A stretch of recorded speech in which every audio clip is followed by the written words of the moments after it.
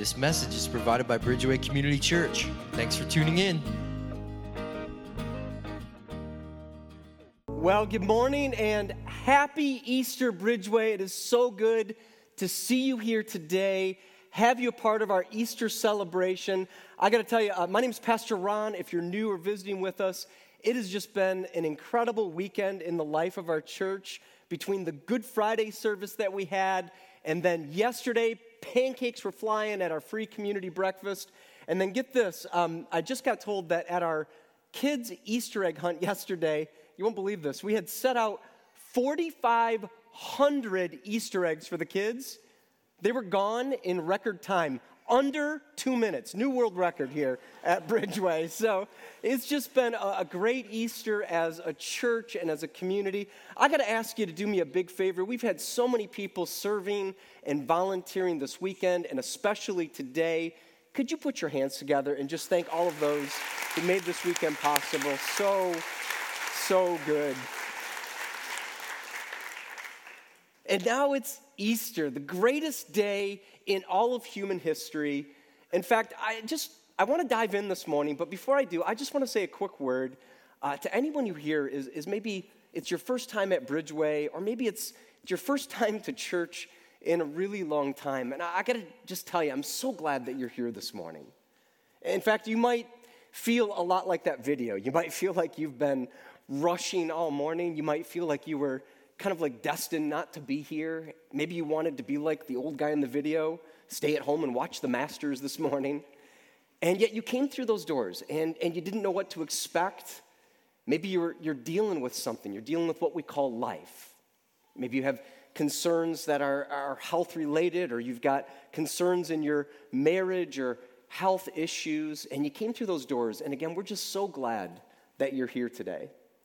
And you might be here this morning thinking, well, you know, church and all of that, that's for people who've got it all together. I want to tell you this morning that the very first Easter did not come to people who were happy and well-dressed and all put together. But Easter did come for that first group of people, for people who were ready and willing to have God work in their hearts. And that's why I'm so glad you're here, and that's why I want to talk about why Easter is death defeated. This is the greatest news ever. In fact, you can study all the other world religions. I have, and I can tell you, every religion will tell you the same thing. And this shouldn't be a newsflash to you. Every religion will tell you that you're going to die, right? There's a cheery thought on Easter morning, right?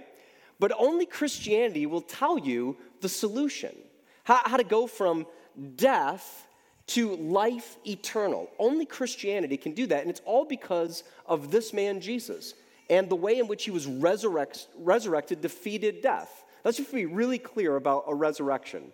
Resurrection means that Jesus lived, and then he died, and we were really clear on that at Good Friday. You make no mistake about it. Jesus died and was buried, and then on this day, the third day, he came back to life. That's not just like, you know, I saw a light, or I saw Elvis, right? I mean, that's like all the way back to life. And it's because of that, you too can have the hope of eternal life. And all I want to do today is I want to talk about the hope that this offers to me and to you. You know, it's crazy if you think about it. People put their hope in all sorts of odd things, right? In fact, people, every 2 years, there's an election cycle, and people will put their hope in a candidate or in a platform. Let me just ask you, how well is that working, right? Or maybe you'll put your hope in you know, the capital markets, the New York Stock Exchange, or Silicon Valley Bank, right? And you feel like the rug just gets pulled out from underneath you. In fact, people will put their hope in even odd things, even things that seem hard to believe. My daughter lives in New Mexico, and her and a girlfriend drove over to Roswell, New Mexico. You might remember a really long time ago, in fact, 1947, they believe that a UFO crashed in Roswell and that aliens are still being kept there. She said to me, "Dad, it is the strangest place I've ever been. All the people there are so weird." She's like, "Even the McDonald's is shaped like a UFO." Just crazy. We're hardwired to want to put our hope in something. And let me tell you, I think the greatest fear of people is that they get to the end of this life and there's nothing beyond this. And that's why we hope. In fact, if you find yourself even this morning thinking about what is life after this life? What does life after death look like for me? You're not alone. In fact, for literally thousands of years, ancient cultures have been trying to figure out and trying to prepare for the afterlife. In fact, it's really well documented that in ancient cultures, they would often bury with the deceased person all sorts of things that they thought might be necessary for this person in the afterlife. I'll give you a few examples. One is really the pharaohs in Egypt. This is the Great Pyramids of Giza, and they've been excavating these, and they found that for Pharaoh Khufu, 4,500 years ago, he was buried with all these things like toiletries, literally toilet paper, and equipment, and food, and slaves, and wives to keep him company. More recently, in China, they discovered this. They discovered this terracotta army, 8,000 life-size soldiers that were buried with the Emperor of China in case he needed an army in the underworld. He would be well prepared. Another guy you probably know of, Frank Sinatra, more in our time, Old Blue Eyes, the guy that did it his way, right? He had his dying request that he would be buried with a flask of Jack Daniels, cigarettes, and a lighter, He did it his way, right? And then probably a guy you don't know of, a guy by the name of George Swanson, bought up 25 burial plots in his hometown in Pennsylvania. Seems as though he wanted to be buried with his 1984 Corvette. Bury the whole thing. I guess he didn't want it to go to the kids, right? Well, he bought up those lots, and then after he died, the cemetery company wouldn't do it for him, and they said, no, we're not going to bury you in your Corvette. So one of the kids got the car anyways. But then we come to Jesus. And this is what's so fascinating, because when you look at Jesus, Jesus is not famous for where he was buried or what he was buried with. In fact, Jesus is famous because he's not there. In fact, Jesus, the place they laid him, the tomb, it would have been more like a Motel 6. He spent a couple of nights and then checked out, literally. And this is what gives us hope. This is why our lives can matter too, that we can experience this resurrection into life eternal with our God. Now, I get it. I've been doing this for a long, long time. And I know when you come to the topic of the resurrection, for some people, this is just really hard to believe. In fact, I hear it all the time. I think this is maybe the hardest point for people to begin and initiate a journey with Jesus in faith. They just feel like, I can't believe this, and skepticism runs high around this particular area. And again, that's why I'm so glad you're here today. In fact, I want to talk today about one of the lesser-known Easter stories. And the reason I like this story is it talks about how hope can be delayed. Hope can be delayed in our lives and still show up. So to talk about this morning, I'm going to be in the Gospel of John. If you got a Bible, you're more than welcome to follow along. We're going to be in John chapter 20. If you're new here, all the words are going to be on the screen for you as well. But if you want to follow along in the Bible or in your favorite Bible app, John chapter 20 is where we're going to be. And you got to kind of play this back, but not all the way to Easter. You got to kind of walk it forward, actually 1 week. Move forward 1 week from this day, Easter morning. Imagine what that would be like. There'd still be crosses standing out on the skull, out on Golgotha. And the mood around the town of Jerusalem would be a bit mixed, because some people have actually seen the resurrected Jesus. In fact, the scriptures tell us that 500 people or more had seen Jesus alive, but not everybody. And this story is about one person who had to see it to believe it. John chapter 20, starting in verse 24. It says, "Now Thomas, also known as Didymus, one of the 12, was not with the disciples when Jesus came. So the other disciples told him, 'We have seen the Lord.' But he said to them, 'Unless I see the nail marks in his hands, and put my finger where the nails were, and put my hand into his side, I will not believe.'" Kind of interesting. This is the story of Thomas. And you might know Thomas, he's more well known as Doubting Thomas. History kind of tacks that onto his name. It's kind of interesting. The scriptures don't tack that onto his name. But did you notice the scriptures actually say something a little different about his name? Did you notice that? It says, "Now Thomas, also known as Didymus," Why's the guy got two first names, right? Like, what's up with that? Well, it's kind of interesting. You kind of peel back the layers, and you realize that Thomas is an Aramaic word. It's the word tome, and that word means twin. Didymus is a Greek word, and in Greek, Didymus means twin. The author is being really clear. He wants there to be no mistake about it. Thomas, also known as Didymus, is a twin. And we get all excited. I can see smiles on your faces. You just hear the word twin and you get all excited. In fact, my wife, Sean, and I, we got 5 beautiful kids. Our babies are all grown up, though. But when we were young, we really thought it would be fun to have twins, right? Like, we wanted a big family. Let's have twins. It runs in our family. And we thought that'd be great. You know, what were we thinking, right? You know, like, double the trouble, double the diapers, double the deduction. You know, it sounded kind of good to me back then. But we never had twins, and I think we romanticize it today. In the ancient world, it wouldn't have been that feeling at all. In fact, twins were considered not to be a blessing. They were much more of a burden. Again, you're in an ancient world where medicine isn't advanced. Childbirth would have been dangerous. Childbirth of twins would have been incredibly dangerous. And so in that day, twins were kind of seen as a bad omen. And in the way a family structure worked, everything was about the firstborn. The firstborn kind of got like everything their way, literally. Like they got the family name, they received the birthright and the blessing. That was sort of like getting a double portion of the inheritance back in that day. And if you were the secondborn, you were sort of like an afterthought and kind of considered to be unwanted. Very often, the secondborn, the twin, was discarded or just left to die in exposure. If the second twin was even kept at all, it was likely made as sort of a family slave. And it was not uncommon in that day to say, well, the firstborn gets the special family name, and the second one, we'll just call it Thomas or Didymus or twin. I'll kind of date myself with this. There were some characters in a really old TV show where one of the characters was named Larry, and he had a brother named Daryl, and his other brother named Daryl. It's kind of like that. Not a lot of value. I'm kind of out in my own interpretation on this next part, but I have to imagine that Thomas, growing up in that setting, maybe had a family that didn't really want him. Maybe they discarded him. Maybe they didn't ascribe a whole lot of value to his life. I can only imagine a person growing up in that environment might kind of be a little wounded from that.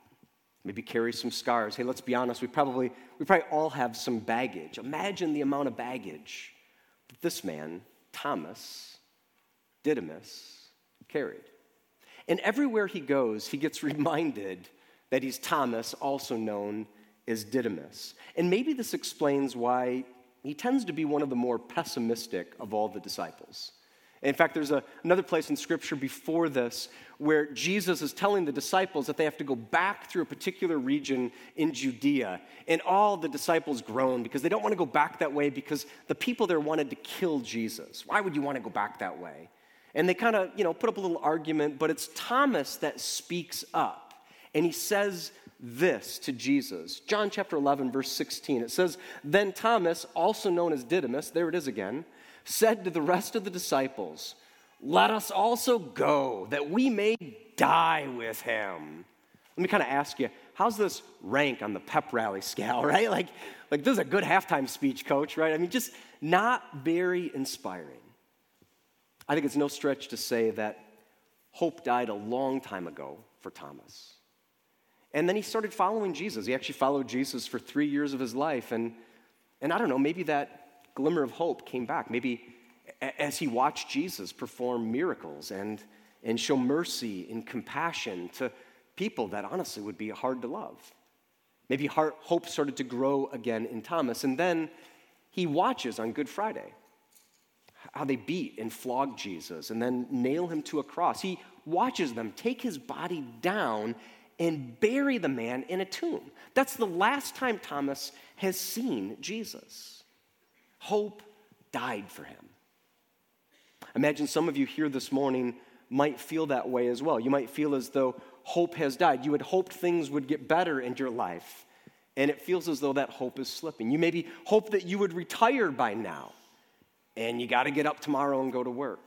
Maybe you had hoped you'd feel better, and you're still dealing with this sickness. Maybe you had hoped, but you still feel like a failure. You had hoped, but you've still got this addiction or this habit that keeps roaring back.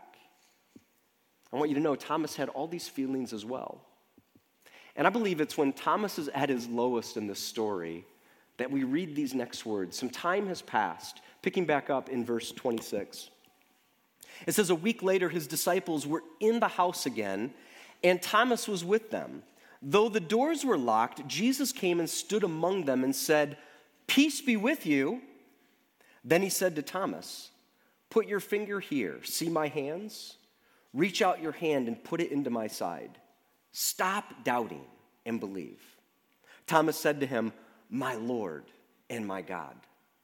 Then Jesus told him, "Because you have seen me, you have believed. Blessed are those who have not seen and yet have believed." I actually have a lot of sympathy for Thomas. I can't imagine how hard this must have been for him. I mean, everyone, all his friends have seen Jesus. He's the only one.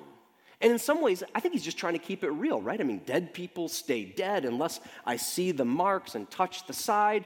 I can't believe. And I want to tell you this morning, be really careful what you wish for. Because while God is never late and seldom early, God is always on his time.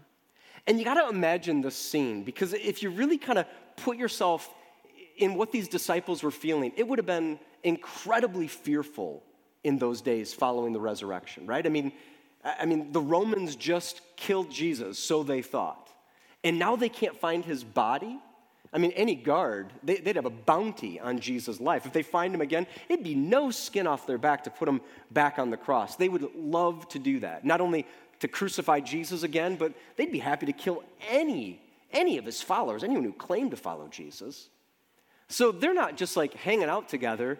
They're sort of like hunkered down in a room, right? Like all these disciples, I imagine them kind of like low to the ground, lights are low, they're kind of being really quiet, don't move too fast, we're kind of in hiding here. And then you see what Jesus does. Some people don't think the Bible is very funny. I think the Bible is hilarious if you actually understand what's going on, because look what Jesus does. All these guys just like hunkered down low, and you see these words. Jesus kind of like walks through the walls, shows up in their presence, and he says, "Peace be with you." And did you notice there's an exclamation at the end of that sentence? Like, I think Jesus got a little bit of like I'm going to like startle them into next week, like, boo, gotcha, right? And you see the word peace, and you think, no, Ron, that means like easy days, listening to jazz music, drinking herbal tea. And fascinating, this word peace is actually an unusual word in the Greek language. It's the word irene, and it has this element of surprise. You want to know what it means? It means more like, ta-da, or booyah, gotcha, right? Like, Jesus is just crushing it in this moment. He's just like, he's probably having fun. Like, look at what I get to do to my followers. And I think he's doing this way more than to just get a startle out of Thomas. I think what he's doing is he's saying to Thomas, hey, look, Thomas, all your life you've been devalued. You've been kind of left to survive on your own. No one's ever thought very highly of you.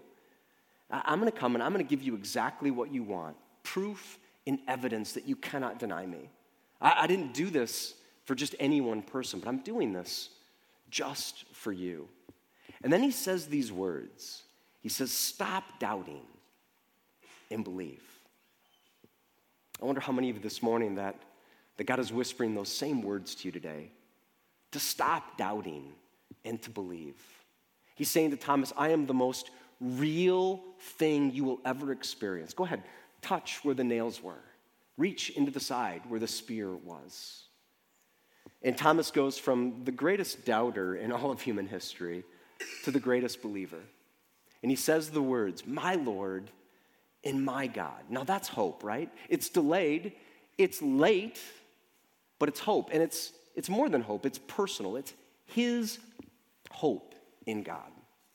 I got to tell you, friends, this is one of the greatest opportunities to move in the direction from doubt towards Jesus in faith. It's one of the greatest opportunities that ever existed for us, to move from doubt to hope. And I'll tell you, there's so many things that can create doubt. In fact, I look around our world today, and it saddens me how many things just bring about doubt in human life. There was a really good article that just came out a week ago, and it's been kind of shared among my peer group. It was in the Wall Street Journal, and it was a really reputable survey that looked over the last 25 years how all these things are in massive decline. Things like patriotism at a 25-year low. That kind of hit me hard. I got 3 kids serving in the military. I got 2 in the Air Force. I got 1 in the Coast Guard. I mean, we fly the flag in our house. We got you covered from Homeland Security to Department of Defense. Like, so proud of my kids that serve. And yet, patriotism, 25-year low. Other things are at a low, like family. I mean, even agreement on the definition of family is confusing for people. It's at a 25-year low. Faith, 25-year low. You want to know the only thing that's risen over the last 25 years in the American mindset? I'll tell you what it is. It's the pursuit of money. That's the only thing that's gone up over the last 25 years. There's so much doubt in our environment today. And I know how that works. When everything else seems to be trending doubtful, you come to the topic of faith and you think, well, what's the point? What's the reason? And I want to tell you, that's what hope delivers. I've been a student of people for a long time, and I don't think these are all the classifications, but I've been kind of categorizing why people would doubt. And I've come up with sort of 3 reasons why people doubt. I think for some people, it's just simply this huge label of nonsense. Faith is nonsense. And they'll go as far as to say, well, faith is illogical. This whole thing proves it, right? Dead people stay dead. It just doesn't make any sense. Haven't we evolved? Haven't we come further than that? For some, it's just the issue of nonsense. A really smart guy by the name of C.S. Lewis had a response to that.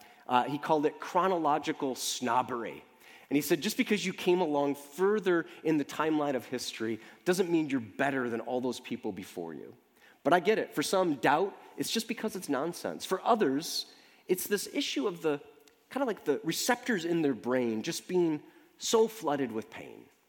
I mean, the world is a harsh place, and we've been looking over the last few months at how creation groans and how our own lives groan against all this pain and suffering. And for some, it's just too much to move from doubt to faith because they just feel like, why would God, how could a good God exist when there's so much suffering?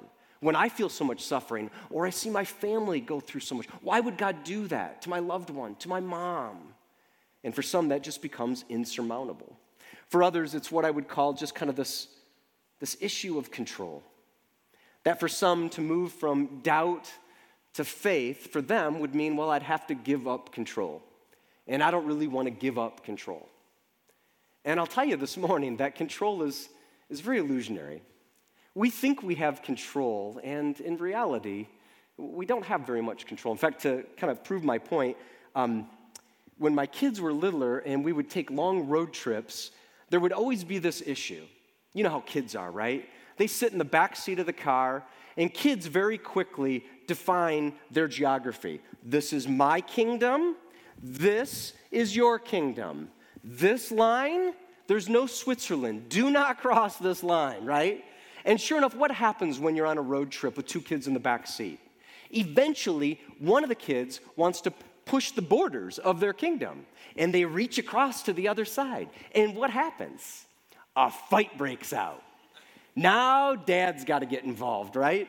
And I think it's sort of like pre-programmed into a dad, the response that they have, because there's kind of an immediate response. You don't even have to think about this. Every dad in the room knows this. When the kids in the back seat start fighting, they just instinctively say, "Do you want me to come back there?" And the kids love that. They're like, "Oh, bring it on, Dad. You know, you're driving 70 miles down the road, so Dad has a secret weapon. He sends back Mr. Hand, right? As soon as Mr. Hand goes back, they retreat to the corners of their kingdom. I'll give you a little pro tip, little dad tip I've learned. All you got to do to get them back into play, just a little tap on the brakes. Brings them right back into play. Thy kingdom come, right?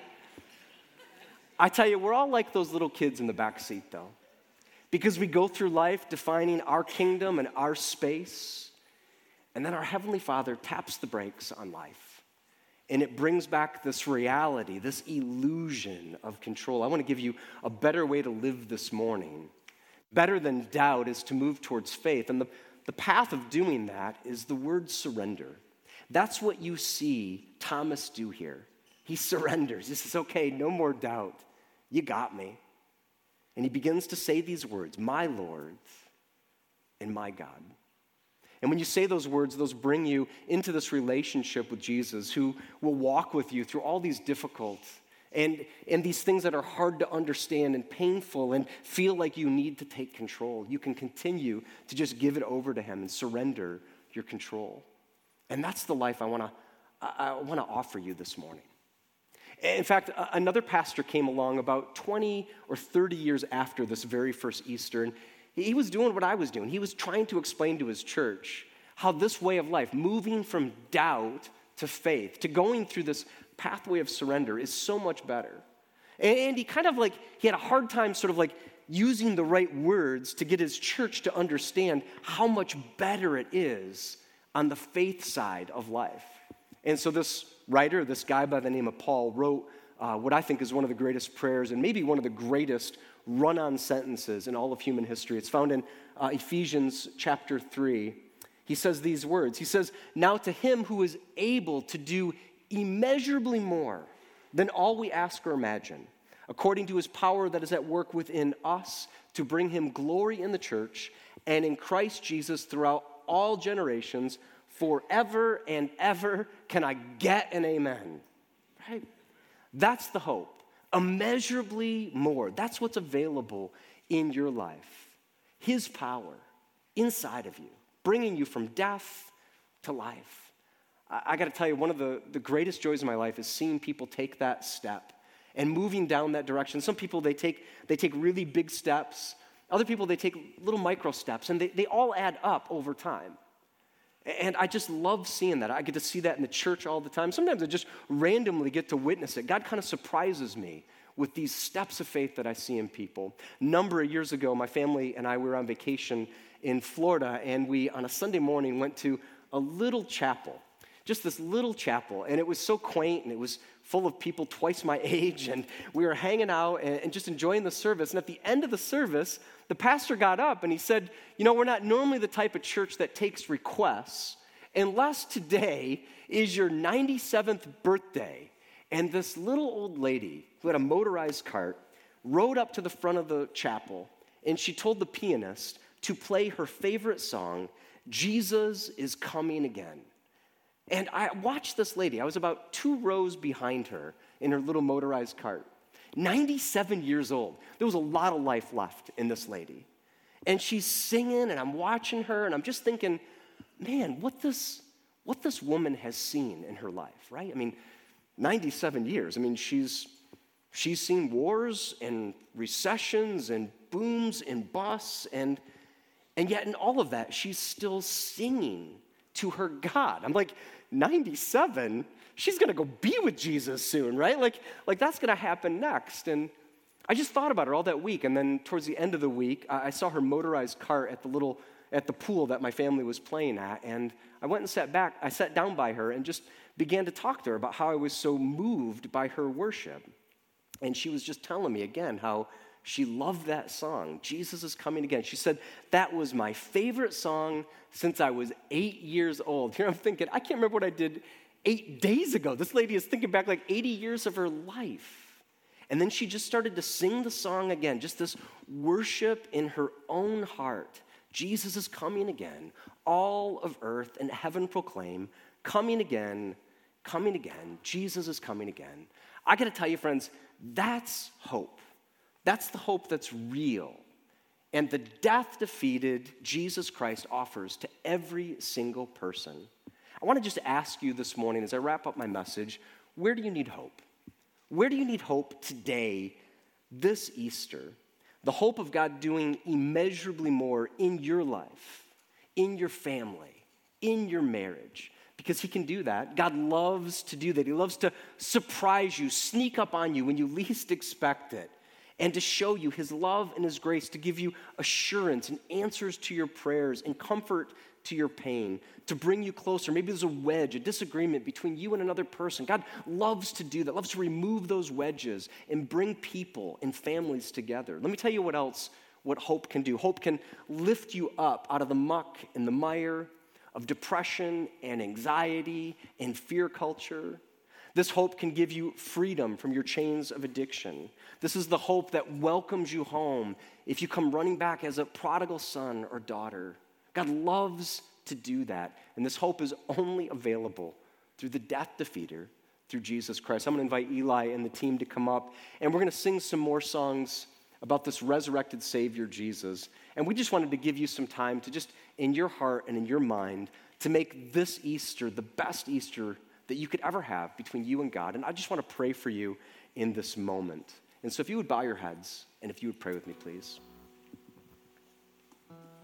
God, I just pause in this moment, and I just tell you, I'm just filled with just thankfulness, Lord, that you would move in human history in such a miraculous way, that you've even figured out death. And that solution is by defeating all of death for all time, and by giving us an opportunity to step in faith, away from doubt, down this path of surrender to a life of following and chasing after you, God. God, I don't know what that means here in this room to every individual, but I know what it means in my life. I know what it means to experience that salvation and that walk with you. And man, I want that for every person here today. God, you want that for every person here. And so if that's you today, and maybe it's been a long time since you've even thought about God or thought about Jesus or thought about even life after this one, I want to give you an opportunity to grab a hold of hope, to make this hope not delayed, but to make it your hope, to receive it in your heart. I want to lead you in a very simple prayer. It may seem too simple for some of you. Don't let that confuse you. Just simply say, Jesus, I give you my life. That's it. Jesus, I give you my life, and in return, you promise to give me life. Life here and now, and life into eternity. The assurance of a walk with you from here forward. If that's you this morning, then you are welcome. You are united with him in heaven and now. And you move from death to life. God, I want to thank you. We're going to sing to you now with hearts that are so full and so ready to worship. We love you and we praise you. And everybody said, amen. Thanks for listening to our podcast today. Check out our app or website at bridgewaycommunity.org for more messages or to take the sermon one step deeper by downloading the sermon discussion guide.